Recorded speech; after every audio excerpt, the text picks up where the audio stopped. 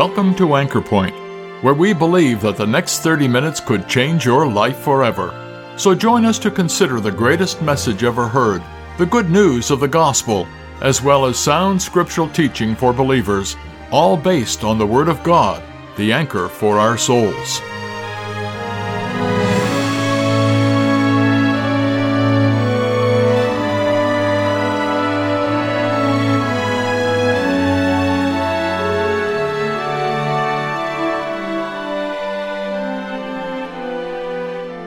The words and music of Joy to the World is a common occurrence at this time of year, isn't it? And what a wonderful theme it is. Joy, something that this poor world of ours knows very little about. So, just what is this joy that the Bible speaks about? And why is it that, in spite of the Bible's clear message, so many individuals live such joyless lives? Well, the main problem is the lack of a relationship with God, which would be the highest expression of joy and fulfillment. Sin, our sin, has destroyed this relationship, this vital connection. And people spend their lives trying to find something to fill the void with other things. In today's message, speaker Eugene Higgins takes a look at the familiar Christmas carol, Joy to the World, and explains how it is that people like you and me can enter into a secure, meaningful, and everlasting relationship with the God of heaven through our Lord Jesus Christ, and come to know the joy that He wants us to have. The Gospel of Luke, chapter 2, and we'll break in at verse 9. And lo, the angel of the Lord came upon them, and the glory of the Lord shone round about them, and they were sore afraid. And the angel said unto them, now just bear in mind that in chapter 1 and chapter 2, we have just about 400 years of silence being broken. That the last time God spoke, He said that because of the sin of the people, He would visit, and the last word of the Old Testament, He would visit with a curse. Then silence comes in. No prophets rise up sent by God. No message, no fresh message comes from heaven. And then all of a sudden, the heavens open, and an angel appears to Zacharias, and an angel appears to Mary, and an angel appears to the shepherds. And the first thing heaven has to say is, fear not, for behold, I bring you good tidings of great joy, which shall be to all people. For unto you is born this day in the city of David a Savior, which is Christ the Lord. Now notice those words in verse 10. I bring you good tidings of great joy. One more reading, please. The last chapter of this same book, chapter 24, verse 50. This is at the end of the Lord's public ministry in this world. His resurrection has taken place. And now in verse 50, He, that is the Lord Jesus, led them out as far as to Bethany. And He lifted up His hands and blessed them. And it came to pass that while He blessed them, He was parted from them and carried up into heaven. And they worshipped Him and returned to Jerusalem. And here, the words with which He began His book are the words with which He ends His book. They returned to Jerusalem with great joy. Joy to the world. And an interesting thing about this, as we will note later on, is that when Isaac Watts wrote it, he wasn't writing particularly a Christmas hymn or a Christmas carol. We'll note in a moment that this was actually a paraphrase of part of the Word of God, and that is why the words that you sing have more bearing on the second coming of the Lord Jesus than His first. But nonetheless, whenever you hear that tune, whenever you hear these words, I'm sure your mind does what mine does. It goes immediately to the entrance into this world of the Lord Jesus. It is one of the most popular Christmas carols. It is the result of the efforts of Isaac Watts, who wrote the words, Lowell Mason, who wrote the music, and some believe that George Friedrich Handel's Messiah also was a great influence in Watts's writing of this. By the way, Handel and Watts were contemporaries in London, although Mason lived 100 years later. And this is what is behind the composition of Joy to the World. He never set out to write this as a Christmas carol. Joy to the World is based on the words of the last half of Psalm 38.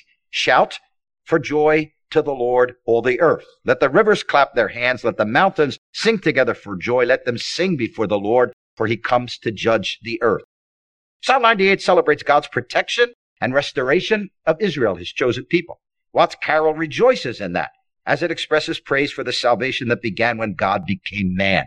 Both the psalm and the hymn also look ahead to Christ's second coming, His return to reign. He will judge the world in righteousness. Despite its lack of reference to Mary, Joseph, shepherds, angels, wise men, or the manger, Joy to the World has become one of the most beloved Christmas carols.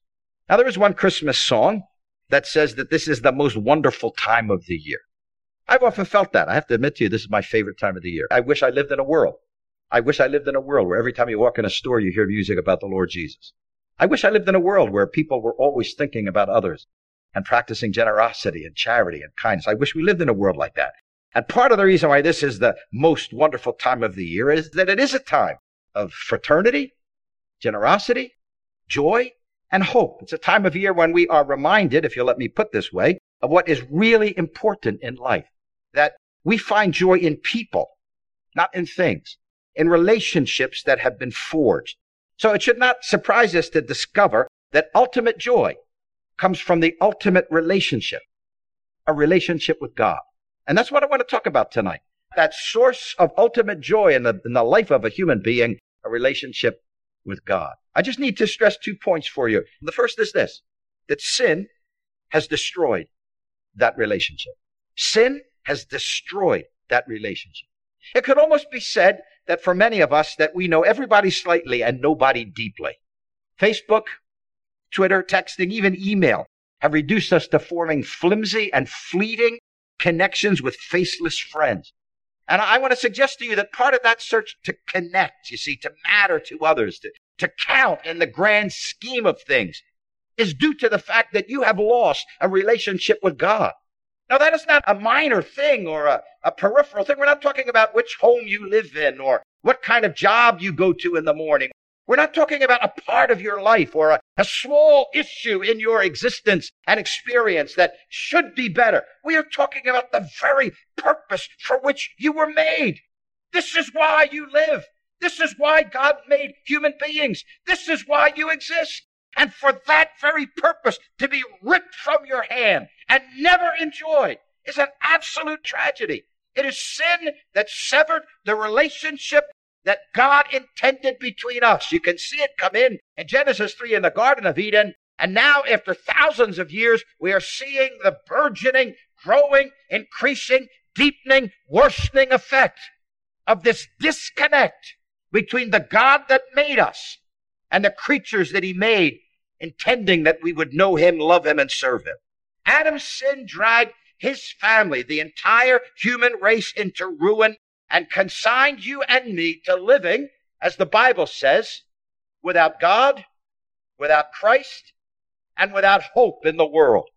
That is a horrible way to have to live, without God, without Christ, without hope in the world. And if you have never been saved, if you have never been born again, that is how you are living tonight. That is what sin has done. And I would suggest to you that maybe you, certainly many other people, but maybe you, there are many times where you have sensed that something is wrong, that something is missing.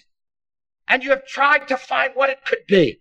And you have attempted to plug other things into that God-shaped vacuum to fill that emptiness. Some people turn to religion. Some people turn to success. Some people turn to financial pursuits. But until a person knows God and has been reconciled to God, true joy and peace are elusive no matter what substitute you turn to. One man who was the CEO of a Fortune 500 company, he had reached the top. He had a lovely wife. He had a loving family. He had a beautiful home. He had more money than he knew what to do with. He didn't lack anything except joy. So he turned his back on it all. Checked himself in, quote, for health reasons, checked himself in to a depression suite to try to get some help with the emptiness that he felt in his life. Let me repeat. Beautiful wife, lovely family, wonderful home, more money than he knew what to do with, checking himself into a depression suite. And as one of the people who dealt with him explained, that when you are at the top, life is no longer based on whether you are going to get what you want, but on whether you're going to lose it. Because you see, without God, there is nothing certain in the person's life. And so sin is what has robbed you of that. Allow me just to take 2 chapters, back-to-back chapters from our Bible to illustrate this before we move on. Think up for a moment about John chapter 3 and look at a man who has immersed himself in religion. Watch a man that has dedicated his life to the pursuit of religion. And he is a man with unanswered questions, because his big question is, how? How can a man be born when he is old? How can I get this new birth? How can I ever have eternal life? How can I ever be sure that I will be in the kingdom of God? He was a man who didn't find answers in his religion. It had never brought peace to his heart. Do you remember in chapter 7 when the Lord Jesus waited? It was a Jewish festival. It was one of those week-long festivals, not just a day, but a week-long festival. And the Lord Jesus waited through day 1, 2, 4, 6. And on the last day, he had let them have their whole religious festival. He had let them go through the whole rigmarole of emptiness. And on the last day, the great day of the feast, he stood up and he said, if anyone's thirsty, let him come to me and drink. If you want more than this, if you're tired with just this, the vain pursuit of trying to do what's right and constantly failing, come to me and you will find true satisfaction. His religion had not brought peace to his heart, and his religion had not secured him a place in heaven. He is shocked to discover that he needs to be born again in order to enter God's kingdom. He is amazed that after all that he has done and all that he has become and all that he has learned and all that he has sacrificed, that he cannot go to heaven because he has never been born again. Have you been born again? Do you realize, no matter who you are, if you have never been born again, you would be so out of place in heaven, you would feel that you were tormented beyond endurance. You could never fit in. Did you see a few years ago the picture? They had found a tribe in Brazil that had never been contacted by civilized people. From the plane, there were pictures of these ill-clad natives down there in the jungle, and you could see how primitive they look. Imagine if we could just airlift one of those. Just somehow airlift one of those right out of the jungle in Brazil and then plop him down on Bloor Street in Toronto, right? Tomorrow morning. Would he fit in? I don't even mean the clothes. I mean, would he know what was going on around them? Would he be able to join in anything that was happening? He would be out of place, wouldn't he? You would flee in terror from the presence of that holy being. You would never want to stay there. You would find hell a comfort to hide you from the eyes of such a holy God, because you have never been born again. No matter who you are, sin has robbed you. Sin has stolen from you the very purpose for which God made you. You are limping through life, picking your way down the broad road to a disaster in eternity. And in the meantime, you are never even getting a taste of what real life is. But of course, in John chapter 4, it's a totally different picture, isn't it? Now it's a woman, not a man. And while Nicodemus was a very religious man, this woman wasn't very religious.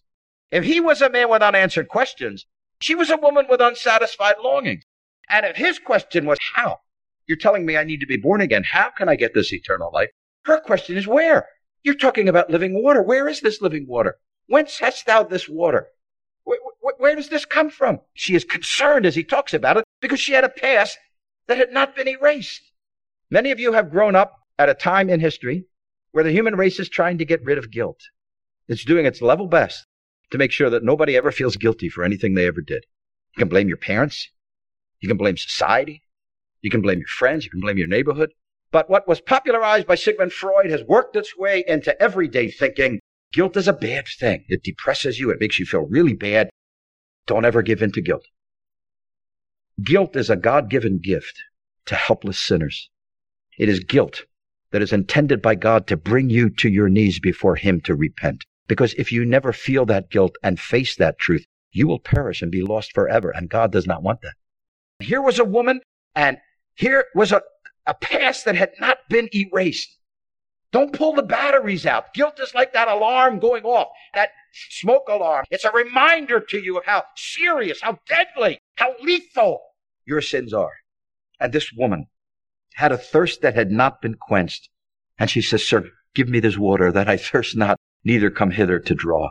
You ever feel that? You ever wish you had what the Christians have? You know, there were a lot of things, when I look back on the night that God saved me, there were a lot of things that came to bear, right? There were a lot of things that just hit me right in that meeting, that I was lost, that if I died, I'd be in hell. But you know, one of the other things that just was flooding my nerve endings spiritually? I so much wanted what the Christians had. I was tired of fighting against God. I was tired of my sins. I was tired of empty, pointless living. I was tired of a broad road existence. I wanted what the Christians had. Is there somebody here like that? Deep in your soul, there's a thirst for peace. There's a thirst for joy. There's a thirst for having some meaning in life. There's a thirst for having a future that you can look forward to, hope. Is there somebody like that in the meeting? Because this woman found it that day. Where is this living water? Christ had it and gave it to her, and he will give it to you. I was so struck with the words of Derek Bach, who was the former president of Harvard. Imagine a man being able to answer such a profound question with just one word. The question was, what is the greatest problem facing students today? What is the greatest problem facing students today? Answer? Emptiness. Emptiness. You're living a pointless life if you don't have Christ. It's all going to end one day. It's all going to dead end one day at a grave. And everything you've done and everything you've become, it'll all be wiped away by the flood of death, and you'll find yourself in eternity all alone forever. And you will look back on life and realize, I never even had a taste of what real life was. And you will then realize that it is because sin has destroyed the relationship that God intended for you to have. So please, you'll understand why logically the only other point we need to consider is this, that the reason Christ came was to restore that relationship. He said that he came that we might have life and that we might have it more abundantly. He said that he came to seek and to recover, that is, to save those who were lost. This is why joy is such a Christian word, a Christian word. That's how the Lord Jesus describes heaven when he encapsulates heaven in one word, Luke chapter 15, it's joy. When the angel announces what is the result of Christ's coming, I bring you good tidings of great joy. By the time the Lord Jesus is leaving the world, the disciples' hearts are flooded with joy. Because since sin is what severed the relationship, on that rugged cross, that is what Christ had to deal with. He had to deal with sin, and he had to provide a way that you could be forgiven and be reconciled to God, brought back to God. That the broken relationship could not only be mended, but mended in such a way that nothing could ever break it again. That's what Calvary has effected. That's what Christ accomplished. This is the great, I was going to say unique truth about Christianity, but there's so much about Christianity that is unique, that is different from the human, man-made religions that we have all invented. Here it is. The Christianity is the only religion in the world that presents a wounded God. The only religion in the world that tells us that God allowed his heart to be broken on a cross so that you could come and be drawn near to him and live with him forever, so that you could be saved from your sins. I can tell you tonight, if you trust this Redeemer right now, he will set you free, and you will get your first taste of what the angel called great joy. And if you want to have peace with God and a relationship with God and the joy that flows from those facts, then I want to tell you, God wants to meet you at a place called Calvary. And he is telling you, if you will trust his son, you will never perish, never perish. Have you ever thought about the courage of the Lord Jesus? The sheer bravery of the Lord Jesus? Have you ever thought that for the first time in history, one human being was going to step into the gap between God and the entire human race, and that one person who foresaw all of this was going to absorb in himself the judgment, the fierce, the furious judgment of God against the sins of guilty sinners. And that on a cross, he was going to bear those sins, and he was going to endure that wrath, and he was going to suffer that judgment with unselfish heroism so that you could live. If you trust him tonight, he will restore. He will mend is such a poor word, but for lack of any other, just let me use it. He will mend that broken relationship. You know, when a person has been forgiven, he enters into a joyful assurance of a secure future. He's no longer without God, he's no longer without Christ, and he's no longer without hope. In fact, notice just a few instances in Luke's writing, because the man who recorded the joyous announcement of the angels has a lot to tell us about the joy that Christianity brings. Listen to his words. Mary said, "My spirit hath rejoiced in God, my Savior." Luke recorded Zacchaeus came down from the tree and received him joyfully. I read to you in chapter 24, they worshiped him and returned to Jerusalem with great joy. Acts chapter 8, he'll record the work going on in the city where many people were saved, and he wrote there was great joy in that city. He'll tell us about the treasurer from Ethiopia going on his way, rejoicing. In the Bible, men and women enter into the enjoyment of this relationship with God and the joy of coming alive, of having hope, of having God. of having Christ brings to them joy. May not always show itself the same way, but it brings the calm assurance that all is well for eternity. You know, when your Queen's husband, long ago, the consort, Prince Albert, when he was dying, there were words he kept going back to on his deathbed. You've read about it. Remember his words? Remember the hymn he kept going back to? Rock of ages cleft for me. Let me hide myself in thee. Some of his dying words were this: if in this hour I had only my worldly honors and dignities to depend on, I should be poor indeed. If in this hour I had only my worldly honor and dignities to depend upon, I should be poor indeed. What was he depending on? A rock that would never move. It's that rock. It's that foundation.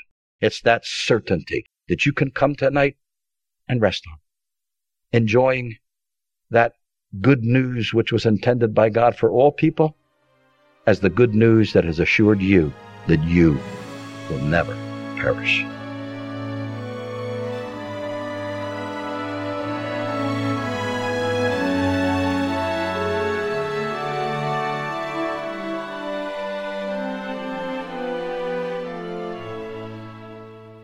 Yes, joy is a Christian word indeed. What would bring more peace and satisfaction than to know your sins forgiven and a home in heaven with Christ forever?